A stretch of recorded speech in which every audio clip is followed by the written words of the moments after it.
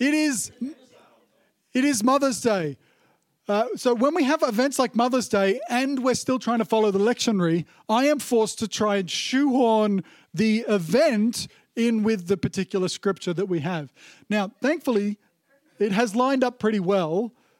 So we are going through the scriptures about the Good Shepherd today, which is not a difficult jump to make to good mums. So it hasn't been too much of a challenge. So today we are especially thankful for mothers. We have lots of mothers in our community. I understand that Mother's Day for some people can also be a very challenging time because of complicated relationships with their own mothers or because of difficulty with fertility and relationship. And I just want everyone to know that I love all of the ladies in our community and the men in our community and the mothers in our community and the fathers and wherever you fall on that spectrum. But today, despite all the challenges, we are just especially grateful for the mothers. So thank you for everything you bring to our community, and we love you very, very dearly. Which brings us to our lectionary passage for today, which is in John chapter 10. Now, we will be reading from a fair bit more than the actual passage because there's some background I'd like to capture. So the actual gospel reading for the lectionary is John 10, 11 to 18, but it's part of a broader teaching from Jesus about being a good shepherd. So we have this chapter itself. So the first 5 verses, Jesus tells a thing which we'll read about being a shepherd and about his sheep. And then in verse 6, the Pharisees say, we have no idea what you're talking about. They're dumb. They don't get it. And then it carries on like that for the rest of this passage. Immediately before this, in John chapter 9, Jesus has healed a man who was born blind. So the Pharisees then have kind of a mock trial. They're launched an investigation to figure out what is going on with this Jesus guy because this other guy has been healed. So that's kind of the scene that is set. Who is Jesus? That's the question that's being asked at the end of chapter 9. Is he the prophet? Is he the Son of Man whom God has sent to judge the world? What's his deal? Who is he? So then we get to John chapter 10. I'm going to start from the first verse. It says, very truly I tell you, Pharisees, this is Jesus speaking, anyone who does not enter the sheep pen by the gate, but climbs in by some other way is a thief and a robber. The one who enters by the gate is the shepherd of the sheep. The gatekeeper opens the gate for him, and the sheep listen to his voice. He calls his own sheep by name and leads them out. When he has brought out all his own, he goes on ahead of them, and his sheep follow him because they know his voice. But they will never follow a stranger. In fact, they will run away from him because they do not recognize a stranger's voice. And Jesus used this figure of speech, but the Pharisees did not understand what he was telling them. Therefore, Jesus said again, very truly I tell you, I am the gate for the sheep. All who have come before me are thieves and robbers, but the sheep have not listened to them. I am the gate. Whoever enters through me will be saved. They will come in and go out and find pasture. The thief comes only to steal and kill and destroy. I have come that they may have life and have it to the full. And so now we start where we're meant to be reading from. So buckle down, got a little bit more. I am the good shepherd. The good shepherd lays down his life for the sheep. The hired hand is not the shepherd and does not own the sheep. So when he sees the wolf coming, he abandons the sheep and runs away. Then the wolf attacks the flock and scatters it. The man runs away because he is a hired hand and cares nothing for the sheep. But I am the good shepherd. I know my sheep and my sheep know me, just as the Father knows me and I know the Father. And I lay down my life for the sheep. I have other sheep that are not of this sheep pen. I must bring them also. They too will listen to my voice, and there shall be one flock and one shepherd. The reason my Father loves me is that I lay down my life only to take it up again. No one takes it from me, but I lay it down of my own accord. I have authority to lay it down and authority to take it up again. This command I receive from my Father. So shepherd imagery is really common in Scripture, not just in the New Testament, but also in the Old Testament. So despite the fact that the Pharisees would have had a disdain of sorts towards the shepherd kind of working class, the Pharisees were more hoity-toity business types. They were not out in the pastures getting covered in blood and poo and hair and all of the gross things that happen with shepherding. They were not into that. They would have seen them as a lower class. But despite that uncouthness, the imagery was something they all understood. And oddly enough, the imagery is something that we see in Scripture applied to the king in a prophetic way, to the king of Israel. So in the, especially in Ezekiel, which this passage kind of harkens back to, it speaks of both David being a king, which is a foreshadowing of Jesus, the Messiah, being the king of Israel, but also to God being the shepherd. So we have this imagery of shepherding all through the Scripture. In Ezekiel, the prophecies are not good for the shepherd, though. The prophecies basically say, you are very bad shepherds. So it's an accusation against the leaders and of the Jewish people to say, you have used the sheep for your own personal gain. You have fleeced them and killed them and slaughtered them, and you are bad leaders. So in Ezekiel 34, in verse 11, we have this statement where God is speaking, and he says, I myself will search for my sheep, and I will look after them. So there's this prophetic image of a future that would come where God will look after his own sheep, and he won't allow these dodgy shepherds that have arisen to be in charge. It points to David, but it also points to the Messiah, a true shepherd that would come. Now, it is a kind of odd thing because in Ezekiel it has God being the true shepherd, but also it paints this messianic character in David as being the true shepherd. And none of that makes sense until we get to Jesus, who is both God and the Son. He is both the King and the Father. So in him, the Ezekiel prophecy finally makes sense. So let's quickly recap. He says, I'm the gate for the sheep. All who come before me are thieves and robbers. I'm the good shepherd. The hired hands, they run off when they see a wolf coming. So this image of being the gate for the sheep, when I was in Israel, one of the places we visited was really cool because it had this kind of church that was set up in the cleft of a rock. It was like a cave, and they'd built a church inside the cave. It was very neat. But in a time gone by, this was where shepherds would hang out. And they would have put their sheep in there in the evening in the cleft of this cave. And literally the shepherd would lay down in the entrance to the cave. So when he says, I am the gatekeeper, he literally means I am the gate, or rather, he's saying, I lay down as a gate in front of them. So at night, they don't wander out and get lost or get eaten by predators. So Jesus is saying, I am the very gate that protects the sheep. But the leaders of Israel, King Herod and the Pharisees, the revolutionaries that would challenge the imperial authorities, they all came before, and they are thieves and they are robbers. I like the in some translations it says they're brigands, because it's saying there are those who come to steal and there are those who come to fight. And I think that this accusation is just as relevant today. We have shepherds who are meant to be leading us in the church and in our nation, and some of them do it and they slaughter the sheep and they fleece the sheep for their own personal gain. They do it for wealth, and then we have leaders who do it for power. We have those who steal and we have those who wage war and who are violent. We have bad shepherds who are looking after the flock. But Jesus says, I am the good shepherd, and the good shepherd lays down his life for the sheep. This word good in the Greek, kalos, is not just trying to describe a moralistic good. It's not just saying that he is the good behaving shepherd. To say he is good is also to say that he is beautiful and handsome. His appearance is good, but it also means that he is true. He is good and true. He is the noble shepherd that lays down his life for the sheep.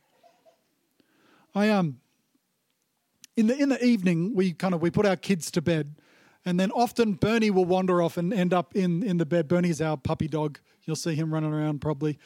He often sneaks in when I'm teaching. It's very distracting. So Bernie will often end up in bed in Ari's room. And there was one evening a while ago where Ari, I don't know, she was being cranky about something. And I think she made an accusation along the lines of, well, Bernie loves me more than you. And I was in bed. She was yelling from her room, a bit of sass there for her, as Bernie was reclining on her bed. And I simply said, Bernie. And it's straight into my bed next to me because that dog knows my voice. I'm the good shepherd. She's just a hired hand. I'm the one who feeds the dog. I'm the one who looks after the dog and who clips his fur and looks after him. Yeah.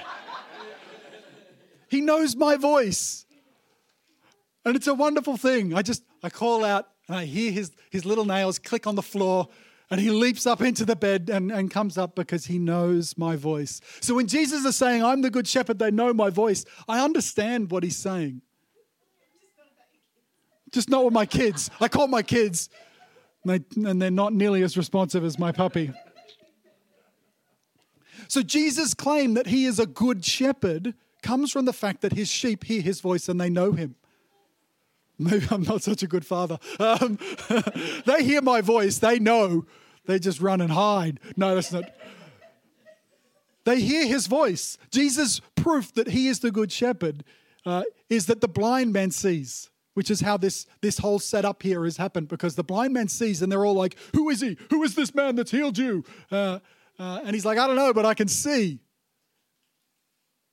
But I can see. You see, the proof is the people that followed Jesus. And the proof is after Jesus' death and resurrection, the people who saw Jesus, who saw the holes in his hands. Those same disciples that saw the resurrected Christ and were then willing to go and into all nations of the earth in order to preach the gospel and die as martyrs for that faith. They heard his voice, they knew his voice, and they were willing to lay down their lives like he did. He was a good shepherd, and his sheep knew his voice. But then he says this weird thing.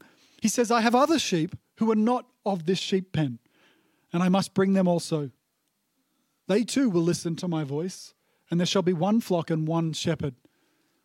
And I love this because Jesus is talking to this religious elite who are accusing him and saying, who are you really? And he's saying, I'm the good shepherd of Israel. I am the good shepherd. I am the prophesied king that would come. I am the true shepherd. He's not really holding back here. But he also says there are others who I will shepherd. There are other sheep and other pastures. And he's talking about us. He's talking about all of the other people that would come and hear his voice and know him. And I think in the church, this was a controversy for them. But in the church, it's a bit of a controversy for us as well. Because I think there are some people that we think, well, God loves us. The good shepherd loves us and we're in the pen. And then we think, but those people over there, they're not so much in. And I reckon Jesus would say, nah, all of the sheep that you think don't fit in the pen, they're from my pen too. They're in another pasture now, but I'm going to go get them later. I must bring them in also. They too will listen to my voice. And there shall be one flock and one shepherd. I think one day we will get to heaven and we're still going to be trying to set up separate paddocks from the people that we don't want to be near. And the shepherd's going to be like, nah, mate, one flock, one pen, we are one. And I am a good shepherd to all. So whenever you think, well, maybe those people are out, I want to remind you that there are sheep in the other pen. And maybe, just maybe, they will be in. And I am glad that the good shepherd is more gracious than you and I. The good shepherd loves all the sheep that we hate. And this is where we now jump into the bit that sounds a bit corny, but my mother is a good shepherd. Every year before I do a Mother's Day a sermon like this, I go back and my mum at some point in the past, she wrote down her kind of the story of her life. And then she lost motivation. Thankfully, she got as far as having all her children in that story. So I have this story of her life from her birth all the way through until a few years ago. And my mother is an incredible and beautiful woman. And in that story, she records the births of her children and what it was like for her to be a mother. And some years I've actually read from that story for you because my mum is also a really excellent storyteller. those stories are funny, but I'm not going to read from those stories for you today. But I do want to say a few words about my mother, because she has laid down her life for her children again and again and again. And not just for her children, but for many children. She is definitely a mother and has been a mother to sheep from other pastures, so to speak. She has loved broadly and deeply. She has lived a life of sacrifice and care and kindness, and she is a good and beautiful, servant-hearted, noble and true shepherd. You see, my experience, not just as a child, but as an adult, has been blessed because I know that my mum loves me. It's provided this sense of security that has always been there in my life. She has laid in the gate and protected me. And I have never doubted that, and there is nothing that I could do that would stop that. She bore me in her womb and she fed me at her breast and she carried me in her arms and in her heart and in her prayers. She bled and cried and sacrificed for me in ways that I can't even fathom. And I suspect she will watch this video back. And so, Mum, I love you. Thank you for everything. But it's more than that, because now as a husband and as a father, I get to see the mother-child relationship from a different perspective. And I get to see the challenges that a mother faces with my grown-up adult eyes. Things that I could never understand just as a son, but I can understand now as a father.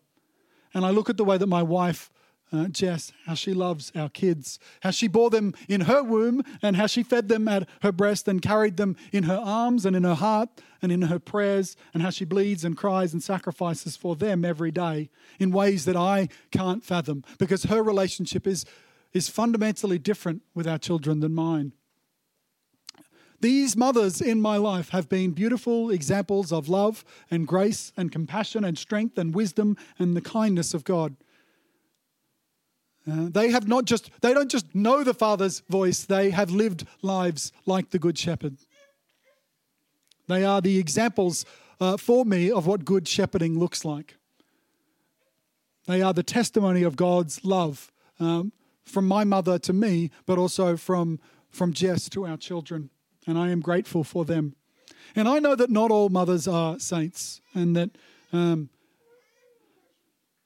some people, have challenging relationships with their mums, and I'm not trying to put unusual or weird or unreasonable expectations on any of the women in our community who are mothers. I understand that not all mothers are saints, but mine is. But my mother is and has always been. So I am grateful for her. I'm grateful for Jess. I want to finish with the psalm reading from the lectionary today, which is in Psalm 23, an appropriate psalm. The Lord is my shepherd, I lack nothing. He makes me lie down in green pastures. He leads me beside quiet waters. He refreshes my soul. He guides me along the right paths for his name's sake. And even though I walk through the darkest valley, I will fear no evil, for you are with me. Your rod and your staff, they comfort me. You prepare a table before me in the presence of my enemies. You anoint my head with oil, and my cup overflows. Surely your goodness and love will follow me all the days of my life, and I will dwell in the house of the Lord forever. Heavenly Father, I thank you for the mothers that have loved us and the mothers that have served us and laid down their lives for us as they have exampled what it is to be good shepherds. I pray that we would hear your voice, Heavenly Father, that we would know you, that we would feel your rod and your staff as they comfort us, that we would know that we are safe with you. And I pray that we would recognize that there are sheep in other pastures and that we would love them and seek them as we try to be like you. I pray it in Jesus' name. Amen.